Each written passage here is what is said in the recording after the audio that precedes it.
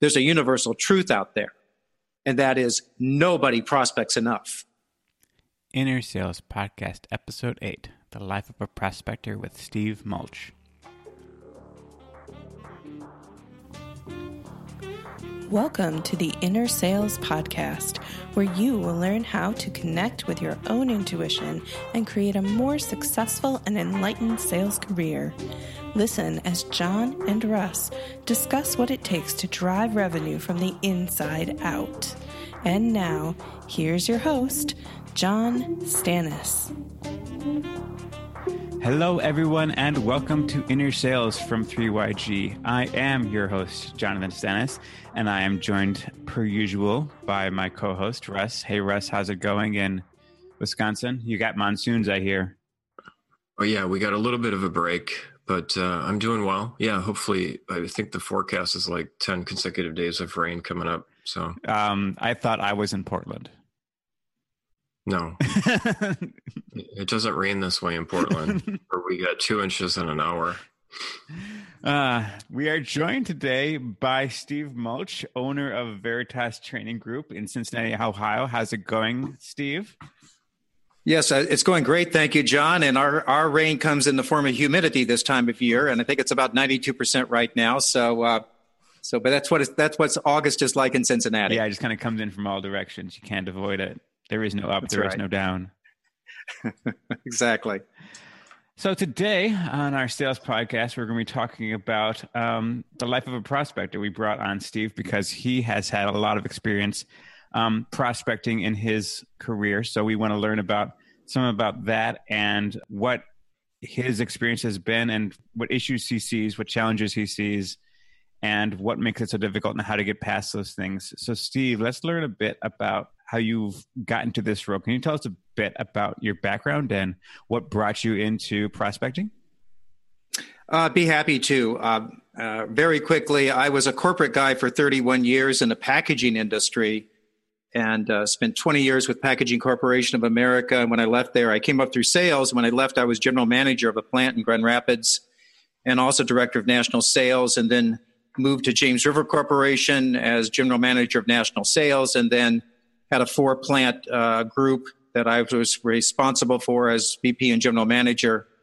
And then after 5 years, went to Multicolor Corporation as a part of a turnaround team. That was a label company, and was senior vice president of sales and marketing. And so spent much of my corporate career either directly in sales or managing sales organizations. So that was my major background before I got into the training business. Mm-hmm. And how did you and Russ meet up? I know you two had some past experience together. Yeah, actually, Russ was general manager of a couple of our operations on the West Coast in Seattle and Portland. And then as he and I got to know each other, he also took over our Los Angeles location. So while at James River, we had a good chance to get to know each other and work together. Is that accurate, Russ? You're smiling there like, I don't know about this guy. No, that is accurate. I was surprised. A good job remembering all that. So I wasn't sure if you would. But yeah, so Steve and I actually worked for the same corporation for quite a while. But yeah, we had a direct reporting relationship for a couple of years maybe at that. Before I think we both kind of moved on pretty much the same time. Mm-hmm. And then Veritas. How the heck did Veritas get started? You obviously had a lot of experience in bigger industries. So why did you decide to strike out on your own and start up a sales training program? Yeah, I was 53 years old, and as I mentioned, 31 years in corporate America. And I often came home from one of our large meetings where we had a speaker or training or something like that. And I would say to my wife, you know, honey, I could see myself doing that someday. I could be that guy. And so when I left Multicolor, I could either go back into another corporate job, but I really wanted to do something on my own. And so I took a look around, and I was in a conversation with a local sales training company, and pretty far down the road with them actually. And then I did an internet search just to see what else was out there. And I located this company in New York called DEI Management Group. And they happened to be in the process of franchising their business. And just almost on a lark, I reached out to them on the internet, and they contacted me the very next day and said, Steven Schiffman, the guy that owned the company, was going to be in Cincinnati the very following week. Would I like to meet with him? I said, sure, like, why not? And so I met with him at 8 o'clock in the morning at the Cincinnati airport, and we had a nice visit. But then he pulled out this thing he called the prospect management system. And I was enamored with it. I mean, it struck me like a bolt of lightning. And I said to Steve at the time, I said, Steve, if I had this tool 15, 20 years ago, I could have run some sales organizations a lot better than I did. And to make a long story short, I gave him $50,000 and became his first franchisee. So that's how I got into the business originally. And that was in 2003. And what was it about this tool that you saw that made you drop that $50K? Like, okay, I've got to have this. I've got to do this. I see this as my future. 2 or 3 reasons. First of all, I loved the simplicity of the system. The simplicity made it elegant, quite frankly, because too many things in the life of a salesperson are complicated. The marketplace is complicated. Our competition is complicated. We don't necessarily need to make our systems complicated. And so I love the simplicity. I also love the visual nature of the system. It was incredibly visual. And I happen to believe that salespeople react better to a picture than they do to a list of names and numbers. In essence, it's a sales pipeline system. And the visual nature of it made it incredibly evident around what a salesperson needs to do to be successful. It also delivers a high level of credibility and a high level of accountability around performance. And those were the major elements, John, that caused me to say, this is something that I want to do. Yeah, I can really relate to that visual aspect. I think having something that can display information, because I think we process visual information so much faster than written or audio, and being able to see something in that way really helps. And I could see how that would help you. So let's get to prospecting. We're going to talk a bit about the role of prospecting. We want to focus specifically on prospecting, and as in addition to the rest of the information you can bring to us about selling, how would you define prospecting itself? John, that's a great question. And I think it's important that we get clear about what we mean when we say prospecting in this venue. Because certainly marketing plays a role in prospecting. Sometimes I say that marketing does a lot of the heavy lifting. Marketing can do a great job of increasing brand awareness. They can make the market more aware of who we are and what we do. They can do a lot of great things, but when it's all said and done, at some point, the salesperson has to initiate the sales process. And so we have our lead list and we have our marketing efforts, but everything that the salesperson individually does in order to get in front of someone who wants to buy something from us, that's what prospecting is. So all the emails and the phone calls and the networking and all the efforts that we take individually to at some point get in front of a prospect, that's the prospecting process that I like to talk about. I think if I, John, I mean, that's a great definition, because I think, at least what I see a lot of on LinkedIn is, cold calling's dead. We've talked about that in some prior episodes. And I think people kind of take that definition to an extreme, like, hey, I've identified a company I'm interested in getting in front of, and I just pick up the phone and I try to get to the right person. There's an element of research, and as Steve said, maybe emailing, maybe marketing support. I think seldom is it just picking up the phone and literally cold calling without doing some homework, to figure out, can you identify and get to the right person? Do you even know who that is? Yeah, I don't think anybody these days with the amount of information available to us is just going to call up any kind of company, call their front desk, call the receptionist. Can you talk to somebody about sales? Yeah. So trying to reach out, use the various tools, LinkedIn, data.com. Wasn't that one we used back? Yep. Data.com. I mean, there's free resources at the library, A to Z. There's Reference USA. I mean, there's a ton of them around that can at least give you some indication about where you should head. Yeah, I couldn't agree more. There's so much information available, even compared to when I first started the business. I guess it's been almost 16 years ago. The amount of information and the ease of access of the information today compared to what it was 10 or 15 years ago is radically different. So there's no reason not to take the time to make yourself aware of who it is do you want to talk to, and generally speaking, what do they do? Yeah, I guess I hadn't realized that, Steve. But when you started, what year was it? 2003. 3.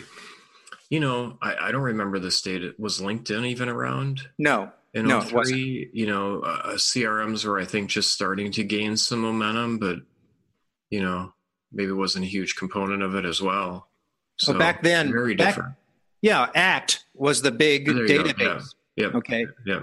And today you wouldn't find ACT anywhere high on the list. Yeah.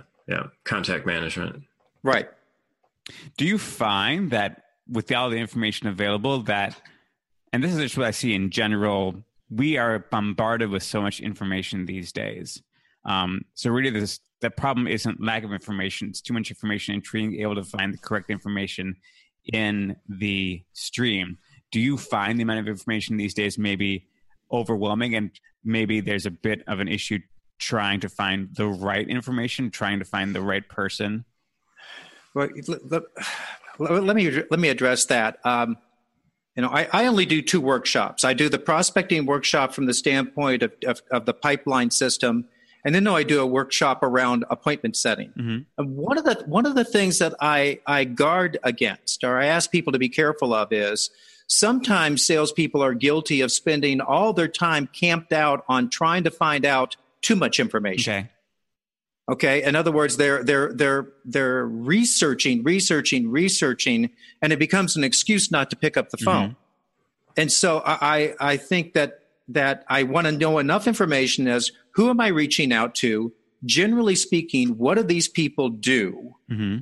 So that I understand how I might fit in with them. But I guard against spending a tremendous amount of time doing research. Remember this. Most of the time when you reach out to somebody, you don't reach them. Okay. So I can spend a half an hour doing research for voicemail. So I think you have to find the right balance between being properly armed and going way overboard because there's so much out there. So I think, John, you raise a great point. So you've had a lot of history in your corporate life around sales, but did you receive any training throughout your career? What kind of training did you see? So you're doing the training now. So what kind of training did you receive, or if any of all, when you were on the other end of things? And what did you like about it? What didn't you like about it, if you saw any? Sure. When it comes to true prospecting, I got the normal training. Here's a phone book. Good luck. Or what were the directories back then? The Thomas Guide. Right? Yes. Yeah. I'm being a little bit, when it comes to prospecting, that was it. That was it. Now we did we had back in my PCA days, we had some pretty good training when it comes to what do you do in front of the customer? In other words, once you've got the appointment and you're working on what I'm going to call your effectiveness, I would say we got some pretty good, solid training around how to be effective in front of the customer. But we didn't receive any training around, well, how do you get there in the first place? And so that was and still remains, I would say, a significant void. The other thing that we didn't get any training around was what is the level of prospecting necessary in order to be successful? At what do you have to do? What does it actually take in order for you to hit your goals? Almost no training has ever addressed that issue. And so that it's a critical element within being successful in sales. Steve, a follow-up to that. I have my theory, but I'm curious on yours. Why do you think that is? With such established organizations, established companies, heavily, manufacturing companies who probably have a process for everything. Why do you think it is usually or typically or almost always absent when it comes to sales and selling?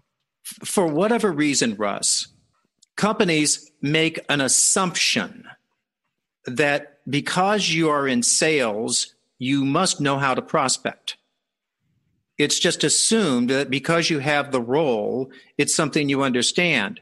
And the reality is, first of all, only 30% of all salespeople have ever been trained, period. So 70% have received no training. Yeah. And I think the other piece of that is most of the people running companies don't understand the challenge around prospecting. And they think salespeople are gifted. I often ask people at the beginning of a training, I'll say, is training a process or an art form? And so many people approach sales as, well, actually, it's an art form. You're born with the ability to sell. No, you're not. You may have certain attributes that make you better suited for sale, but nobody's born that knows how to sell. And my answer to the question, is sales a process or an art form, is the answer is yes. And I think great selling is a process artfully done, but the process comes first. The art form is then applied. Most management teams don't understand that.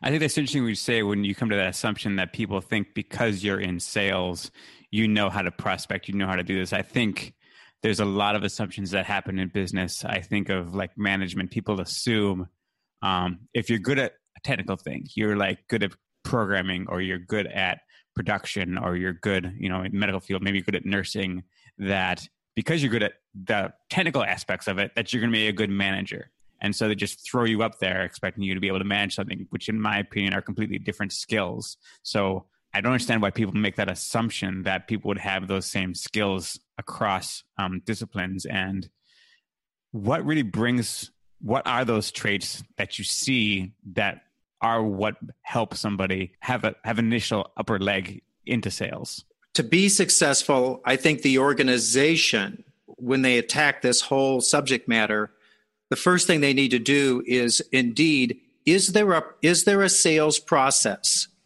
that is clearly defined within this organization? If I go up to any salesperson in the organization, I say to them, could you walk me through your sales process? What does it look like? That they're absolutely able to answer that question. And most companies that I work with cannot effectively answer that question. So there's not a universal language. Mm-hmm. There's not a universal way that we look at the sales process. Normally you can't see it, you can't touch it, and people can't verbalize it. And so I think that's the energy necessary to go into establishing that process is paramount. And many companies, particular, I would say small to medium-sized companies, have not put enough effort into that.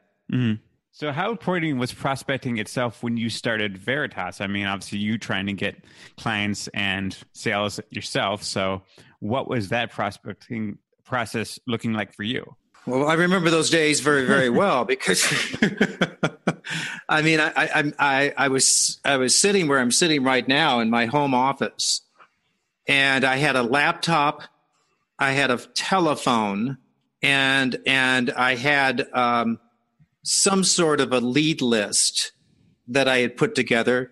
I was using the book of lists from the Business Courier, and I had no customers. Mm-hmm. My beautiful wife of now 43 years, at that time, not quite that many. Anyway, she didn't work. And so it was totally my income that was going to sustain us. And as I mentioned earlier, I'd just given Shipman $50,000. So here I sit with no customers. And oh, by the way, no brand awareness. Mm-hmm. In this part of the world, on the East Coast, DEI meant something. In this part of the world, DEI management group meant nothing. And so it was prospect or die. I mean, that's the only way I can say it.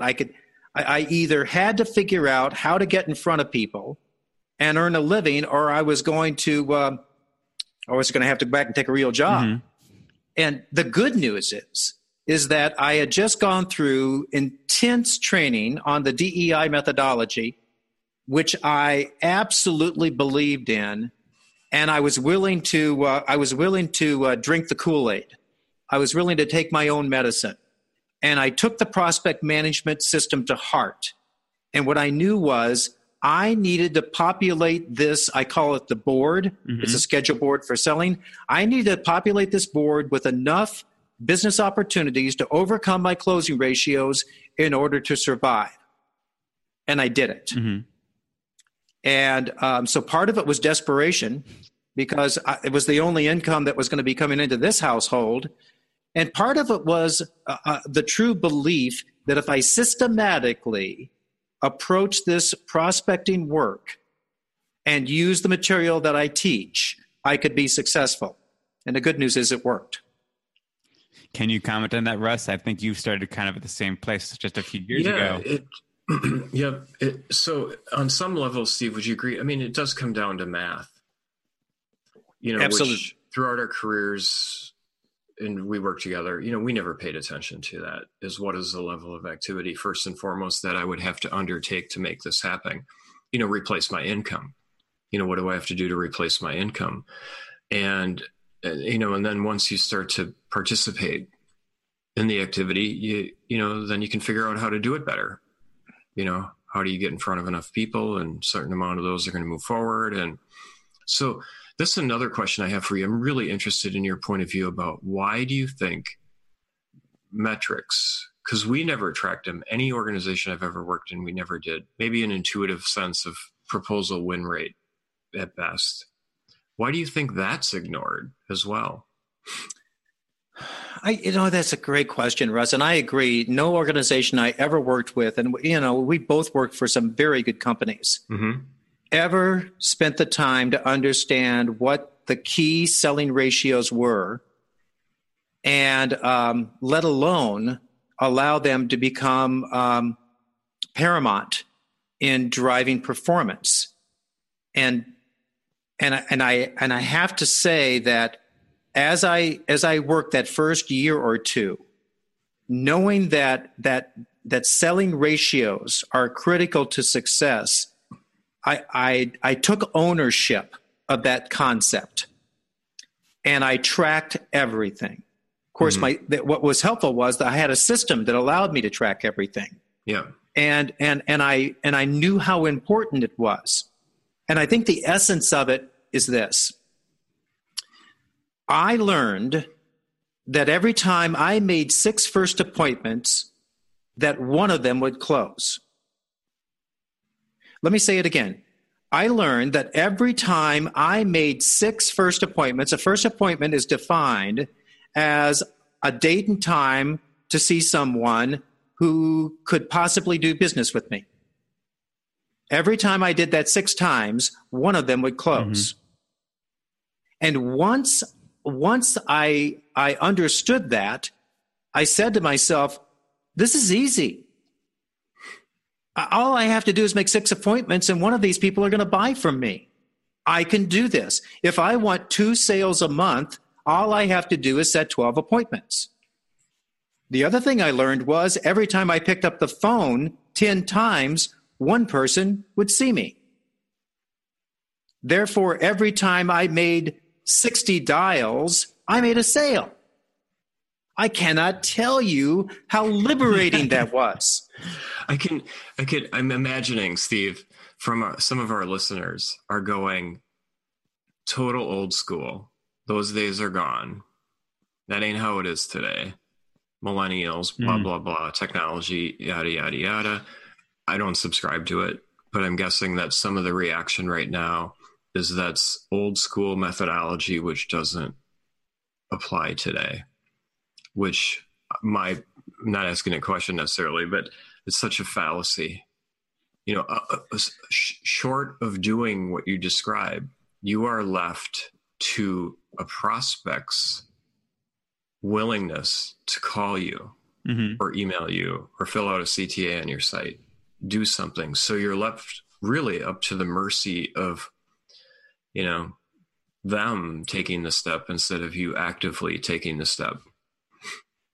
No question. And I cannot sleep at night waiting for somebody to contact me.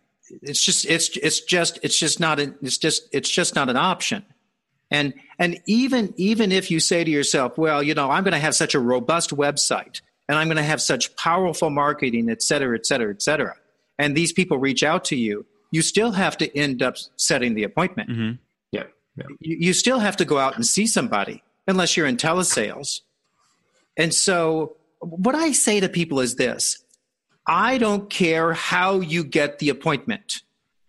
If you are such a good networking person that you can get all the appointments you need by networking, God bless you. If you have such a robust website that all these people are reaching out to you and you can get all the appointments you need, then that's fantastic. If your marketing is so effective that you can't fend off enough calls, wonderful. Yeah.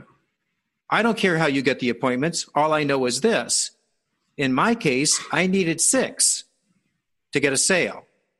The important thing is that I knew. Mm-hmm. Yeah, I think you have to have a process in place so that you can track something. You have to be able to say, this will lead to this, will lead to this, and just kind of shooting blanks and not having any kind of analysis of it is going to lead you nowhere. And I think you got a very good point there about the context of things. You need to use the right process for the right context. If you have, like you're saying, a great website, self-service website, something like that brings in the prospects, that's great, but you got to then deal with those prospects. As I go off on tangents here. But I think that's a really good point about having a process and having the information down, because I think a lot of people guess about it and they don't look at it. I feel like you need to make hypotheses and test them. So you knew you had that 6-to-1 ratio. And how did you come to that ratio? How did you measure that ratio? Obviously, you were using your board, I assume, to take that and see, all right, here's where people are falling by. Here's my funnel, and this is where I can see the numbers. And you would track it in that system. Exactly. My system tracks that activity, so it lets me know exactly what I have to do. Here's the analogy, and I use this in training. Here's the analogy. If I have a group of people in a workshop and I say to them, listen, here's what I want to do. Let's go outside, and I'm going to pick a spot 5 miles away, and I want us to run from here to there. Some of you are in pretty good shape. You'll get there in no time. Mm-hmm. The rest of us will get there in some time. But if I change the scenario and say, here's what I want you to do. I want you all just to start running. Just run. And I'll tell you when to stop. Well, you get down the road about 300 yards and you look at each other and you say, well, this is pretty stupid. We don't know how far we have to go. Well, see, it's the same way in sales. If you don't know what it takes to get what you want, you're just working, hoping that you're working hard enough to get what you want. Mm-hmm. And you're more apt to quit. Well, if you know that it takes you 6 first appointments to get a sale, mm-hmm. guess what? Now I know what I have to do to get a sale. For me, I have to have 6 first appointments. Of those 6, 4 turn into information gathering. Of those 3 turn into proposals. One of those 3 proposals will close. That's what I have to do. Now I know. Mm-hmm. Go do it. Yeah. What's inherent in it as well, Steve, and what I find is most people focus on the close. When's it going to close? When's it going to close? When's it going to close? In a way, you don't really care about that. The focus is more about, if I'm getting in front of enough people, I'm getting my share. Something will close. Exactly. So it really does shift the focus from an activity perspective, from close to what am I doing on the front end? Because the close may take a while. You got to consider the sales cycle. If I'm focused on closing, that could be 6 months, that could be 18 months. It depends. It's way too late. It's way too late. Yeah. Rusty, you hit the nail on the head. I was working with a bank one time, and I was doing a follow-up meeting with the bank president, actually, of that particular market. He had about 20 lenders around the table, and he said to the group, they were using my system. They said, you know what, guys, I only care about this proposal to close. That's what I care about. And I had to break in on him. And I said, wait a minute, Bill, Where do you think these proposals came from? Yeah. They came from first appointments. When you don't have enough proposals out there, don't be surprised. We have to manage this system from the very beginning, not from the middle. Mm-hmm. Yeah. We had been talking earlier before we had having this conversation about challenges you had when it came to adding people to your own company. Can you tell us about issues you've had bringing people on? Yeah, and I think it's almost been universal. What I've learned over these years is that in order to be successful in the business that I'm in, by and large, you have to have walked in the shoes of the people we're selling. Mm-hmm. Having good, solid management, preferably executive management experience, is extremely helpful because that helps you communicate with the people that are buying our product. And so I've had some people that are really solid business people with a tremendous amount of executive experience, and they failed miserably.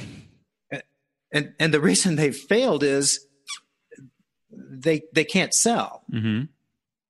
And maybe at one point they could, but at this stage of their life, they either can't or won't. Might be more won't. Mm-hmm. And a lot of people who have come to work with me have been enamored with going into the training business. And I tell them, this isn't a training business. Mm-hmm. This is a selling business, and we happen to train. Mm-hmm. And so the people who haven't made it are the people that might be very capable people, but it's the prospecting piece is where people fall down. I think just to that point, Stephen, I mean, you see a lot of businesses kind of come and go, and what you're saying here is, hey, I had people become, as I did, fascinated with, hey, I want to do my own thing. After years in the corporate world or whatever, I just want to do my own thing. And you may have a great background and a great technical expertise, but at the end of the day, I mean, anyone, regardless of your technical or professional expertise, has to be able to and willing to sell. And selling starts with prospecting. Exactly. And, and I know I've gone through this before, is it on some level feel like it's beneath me? Like I already did my time, and it is the real kind of gut check time. Are you willing to do that? Are you willing to become aware of all the stuff that goes on for you when you think about doing that? And especially if you've been around for a while, it's like, hey, I did that, or better yet, I had people who did it, and that's, it starts there. And it doesn't matter how much you know from a technical or professional standpoint, you can't deliver it unless you get in front of the people to help them. And so, and it all kind of comes back to what we're talking about today, which is prospecting. Right. Exactly. When you talk about those people failing and not being able to do the prospecting, what, in your opinion, about the role of prospecting makes it so difficult? Oh, I think it boils down to, there are several elements, but I think the biggest element is dealing with no, understanding the role of no in prospecting, and most salespeople, God love them, they're typically very optimistic people. I think you got to be in sales. You do. You got to be optimistic to be in sales, and most salespeople will tell you, no, well, I never give up. I won't take, haven't you heard this? I won't take no for an answer. What a stupid statement. Yeah. Okay. I won't take no for an answer. See, what you have to do is you have to get incredibly comfortable with no. No is integral to yes. If you don't get enough no's, you'll never get enough yeses. Mm-hmm. In my first 31 years of business life, I never understood this. I didn't get it. I mean, if you think about it, if it takes me 6 first appointments to make a sale, that means I have to collect 5 no's. Right.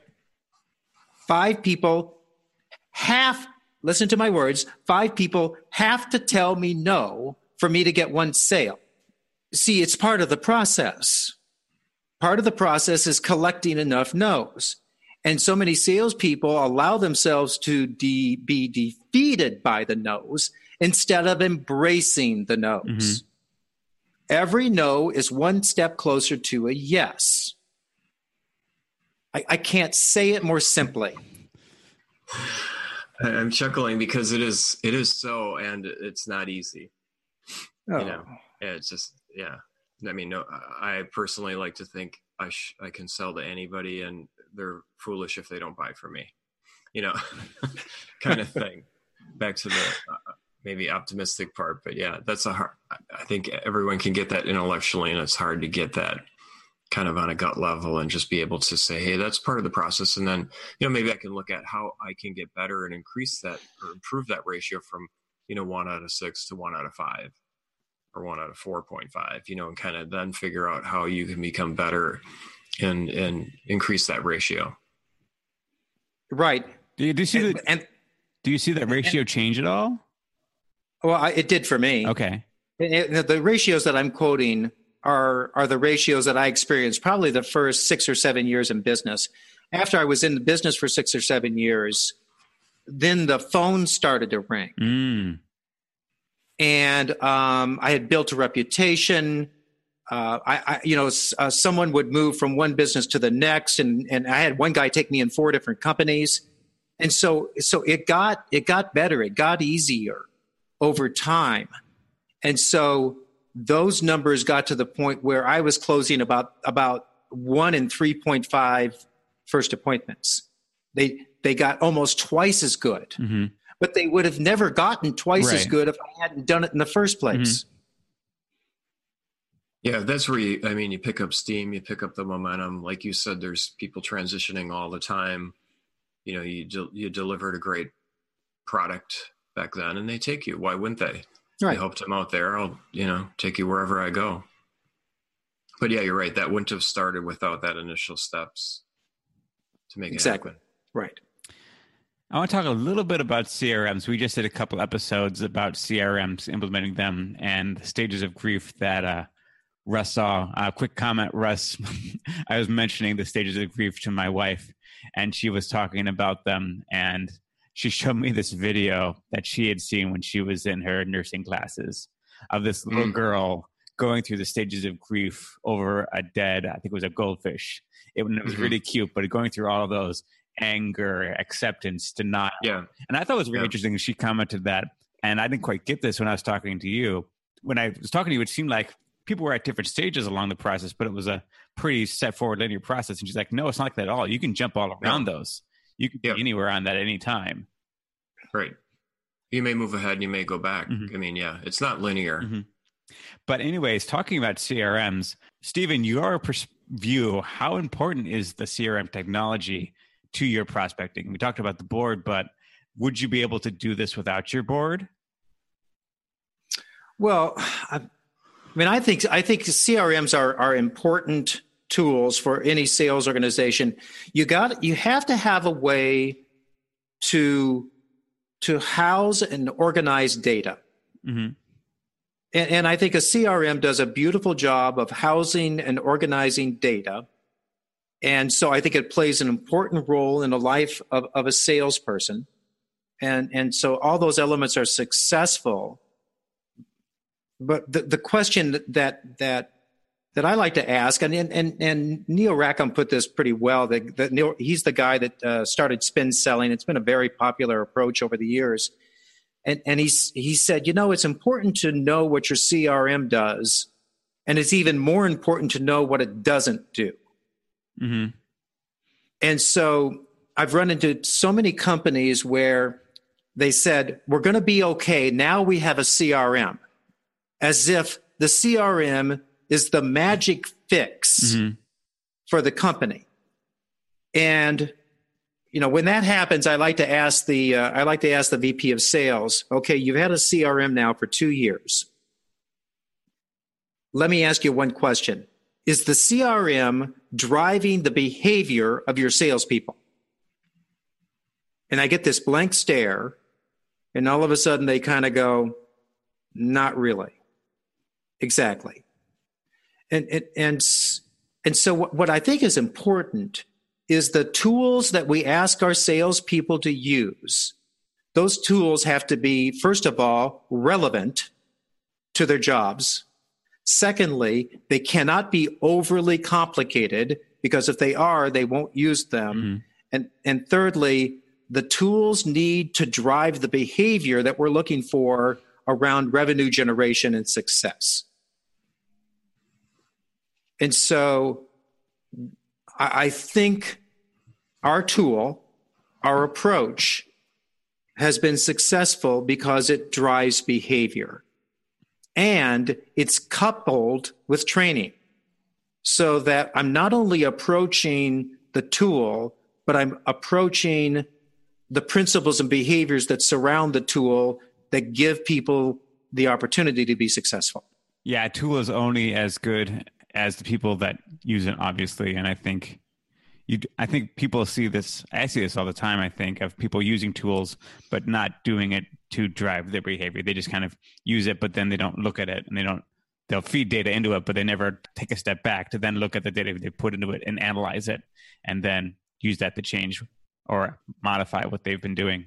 No, exactly. Salespeople have complicated lives. They have a lot to deal with. And organizations have a lot of expectations for salespeople. And if we make the tools less than relevant and overly complicated, then we're not actually helping them do their jobs. And that's what we need to do. We need to help them to do their jobs to be successful. Speaking of helping them be successful, I'd also like to see, what can managers do to help their team with the CRM? What can they see in it? What can they change about it, or help their team work through with it to drive sales? Well, I think the heart and soul of any sales organization is the sales pipeline. The product that I happen to bring, I don't even call it a CRM. I say, it has some CRM-like capabilities, which it does. But what we really bring is a sales pipeline. And I think for the most part, most companies don't have a sales pipeline that is giving them a true picture. And so the sales manager needs to be able to engage with the sales organization around that which they're working on, because that's a picture of the future. So many times we're running the organization based upon what we've already done. How are we doing against plan? How are we doing against last year? And it's not that those numbers aren't important. They are important. But all they are is telling us what we've already done. I can't change what's already happened. I can only change the future. And if if managers don't have a sales pipeline that is accurate and that drives performance, then they don't have a picture of the future, because I can affect what happens between now and the end of the year. Mm-hmm. I can't affect what's already transpired. And so the manager's job, I think, first and foremost, is to ensure that the organization has a sales pipeline that is strong enough to overcome their closing ratios to hit their numbers. Mm-hmm. Their job is not to micromanage sales opportunities. And so many times sometimes you find that the sales organization goes, oh my gosh, you've got this pipeline in place. Now you can see everything that I'm working on. You're going to micromanage me. No, I don't want the manager to micromanage the opportunities. The manager's job is to know that the salespeople are micromanaging the opportunities. Secondly, their job is to coach and help salespeople improve. Well, if you can't diagnose where the sale is breaking down, if you don't have a great way of understanding for this salesperson, where are they stumbling? Are they unable to get enough first appointments? Are they throwing too many proposals into the marketplace and nothing is sticking? They can't get anybody to say yes. Where is the sale breaking down? And I want the sales manager to be in a position to effectively coach their salespeople to success. Mm-hmm. Those are the kinds of things that I want the sales manager doing, and they need a great pipeline in order to do that. Anything to add, Russ? No, I mean, I completely agree. It starts with process, metrics, understanding all this. And then I agree. I mean, primary objective from at least my point of view around CRM from a management perspective is to really help kind of guide, forward looking, and a great coaching tool. Mm-hmm. Back to what Steve had said earlier, we just assume salespeople know what to do. That is typically not so for every step of the process. So I have to be able to identify where things are getting stuck and coach to that level. Steve, I heard a great story. People were comparing selling in the 50s and 60s and 70s to today and how different it is, and technology. And, they were saying, which I think was somewhat true, where, back in the day, the manager, and you may have done this, you would go with your team. You'd be on the road. You'd be sitting in the car with them for a day or two or a week. Great time to converse, coaching opportunity. You're in front of them. You're with them. You're seeing how it's going. It was a really kind of hands-on experience from a management perspective to see what was going on and try to help people become better, which I think a lot of that has gone away. I don't hear much of that going on anymore, where managers are out on the road with their team. It does occasionally, but not like I think it may have been done in the past. There were times, in some instances still are, where the manager is expected to be the super closer. Oh, yeah. Bring him in. Yeah, I bring in the manager, and the manager is the really skilled closer. Mm-hmm. So I bring him in at the right time to close the deal. In that particular case, we don't really have an effective sales organization. We got a super closer. Yeah. So, and with a lot more virtual offices across the country, the opportunity for the manager to ride with a salesperson, it still happens, but nothing like it used to. Yeah. So you're dead on. Absolutely. The other thing, John, about a CRM, and Steve kind of mentioned it as well, I think what I see is a lot of managers, executive owners look to that tool, the CRM, as some sort of magic bullet. We get it. They're going to automatically use it, and it's somehow going to miraculously drive something that we didn't have before. Mm-hmm. And that is just not the case. You're throwing it on top of what is typically a non-existent process, not clear on metrics that make any difference, and then you run into all kinds of resistance and issues moving forward. So it typically doesn't deliver much of anything. So we're getting lower on time here, Steve and Russ. But before we go, Steve, I'd love to know what are one or two key pieces of advice you would love to give our listeners that want to grow their sales. What can they really leave this to really take with them to work on growing their sales right away? No pressure. No pressure. Yeah, no pressure. Well, I'll try to not beat this dead horse to death. Okay. I was having dinner one time with Steve Shipman's top trainer. This is when I was going through training with DEI back 15 years ago, and his name was Steve Bookbinder. Yeah, a lot of Steves. There were three of us. Unbelievable sales trainer, and had worked with thousands and thousands of salespeople. And he looked me in the eye and said, "You know what?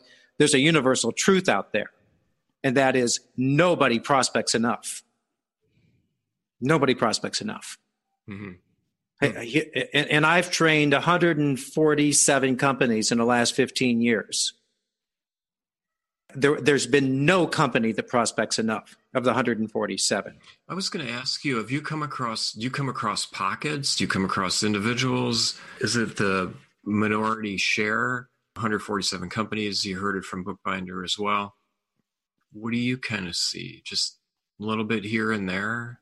Maybe 3% of all salespeople, which means 97% don't. Yeah, that's probably pretty accurate. Yeah. Yeah, and that, I don't have any documentation to prove that, but after having done this time after time after time after time with thousands of people, that's what I've seen. Yeah, it aligns with what I read recently where somebody said, hey, about 95% of salespeople do not take a sale from a lead to close, at least not on a regular basis, which is kind of what we're talking about here. Yeah, exactly. So back to John's question, the advice. The advice. The other piece is this. Most salespeople are working on stuff that's dead. But salespeople tend to hang on to stuff simply because it's there. And most sales pipelines are filled with stalled and dead deals that nobody's willing to acknowledge. Mm-hmm. See, if you take the stalled and dead deals out of the pipeline, then all of a sudden you're looking at a skinny pipeline. Well, nobody wants to see a skinny pipeline, so they keep all that crap in there. Mm-hmm. Nobody wants to fess up. Even the manager doesn't want to fess up because he's got a boss that he doesn't want to show a skinny pipeline to. Mm-hmm. Yeah. So people hang on to a bunch of stuff that's going nowhere. And then at the end of the year, they're surprised that they didn't make their number. Because they had other stuff they thought was in their pipe that wasn't really there. It wasn't really there, but nobody was willing to acknowledge it. Mm-hmm. So they lost the year in June. Mm. Okay? They lost it in June because they weren't willing to look in the mirror and say, this is what's real and this is what's not, which is hard to do. It's hard to do. I mean, I understand why they do it. I get that part. Mm-hmm. But unless we have a process that forces us to wring out all that stuff that's not going anywhere, we tend to cling to hang on to it. So between not working on enough and not letting go of that which is not going anywhere, no wonder we end up with skinny pipelines. We don't face reality. Mm-hmm. Though that's my advice. So, Steve, we didn't talk about this earlier, but when you and I got reconnected 4 years ago, we had talked about this very subject.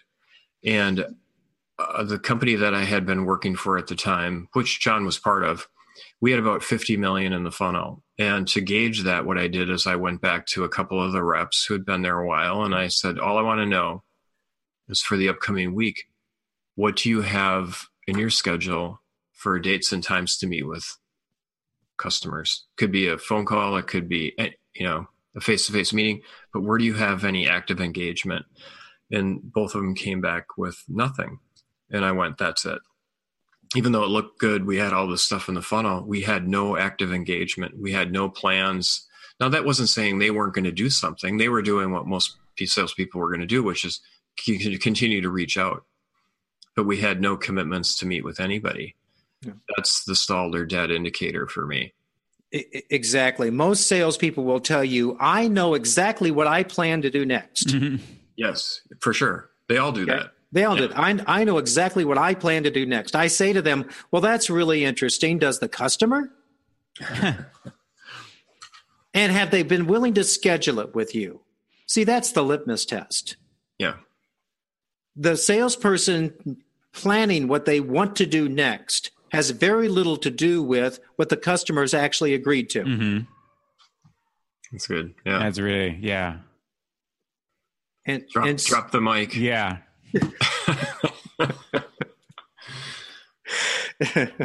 The nature of the system that Russ and I work with causes the salespeople to acknowledge that which is real versus that which is not.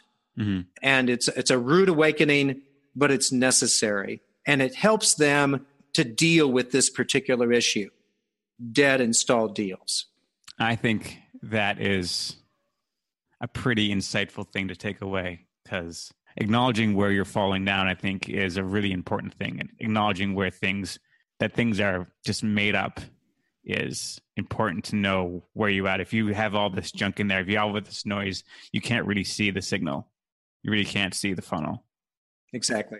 Well, it's unilateral. It's activity that I'm going to take, but as Steve said, does the customer know that? Mm-hmm. So, I mean, that's really the test, is their active engagement, as opposed to this being some sort of unilateral action on my part. So, well, as much as I think we could keep talking about this, we do have to say goodbye to the listeners. So, Steve, thank you so much for being with us. How can people get a hold of you if they want to learn more about the pipeline, the board, and the things you do?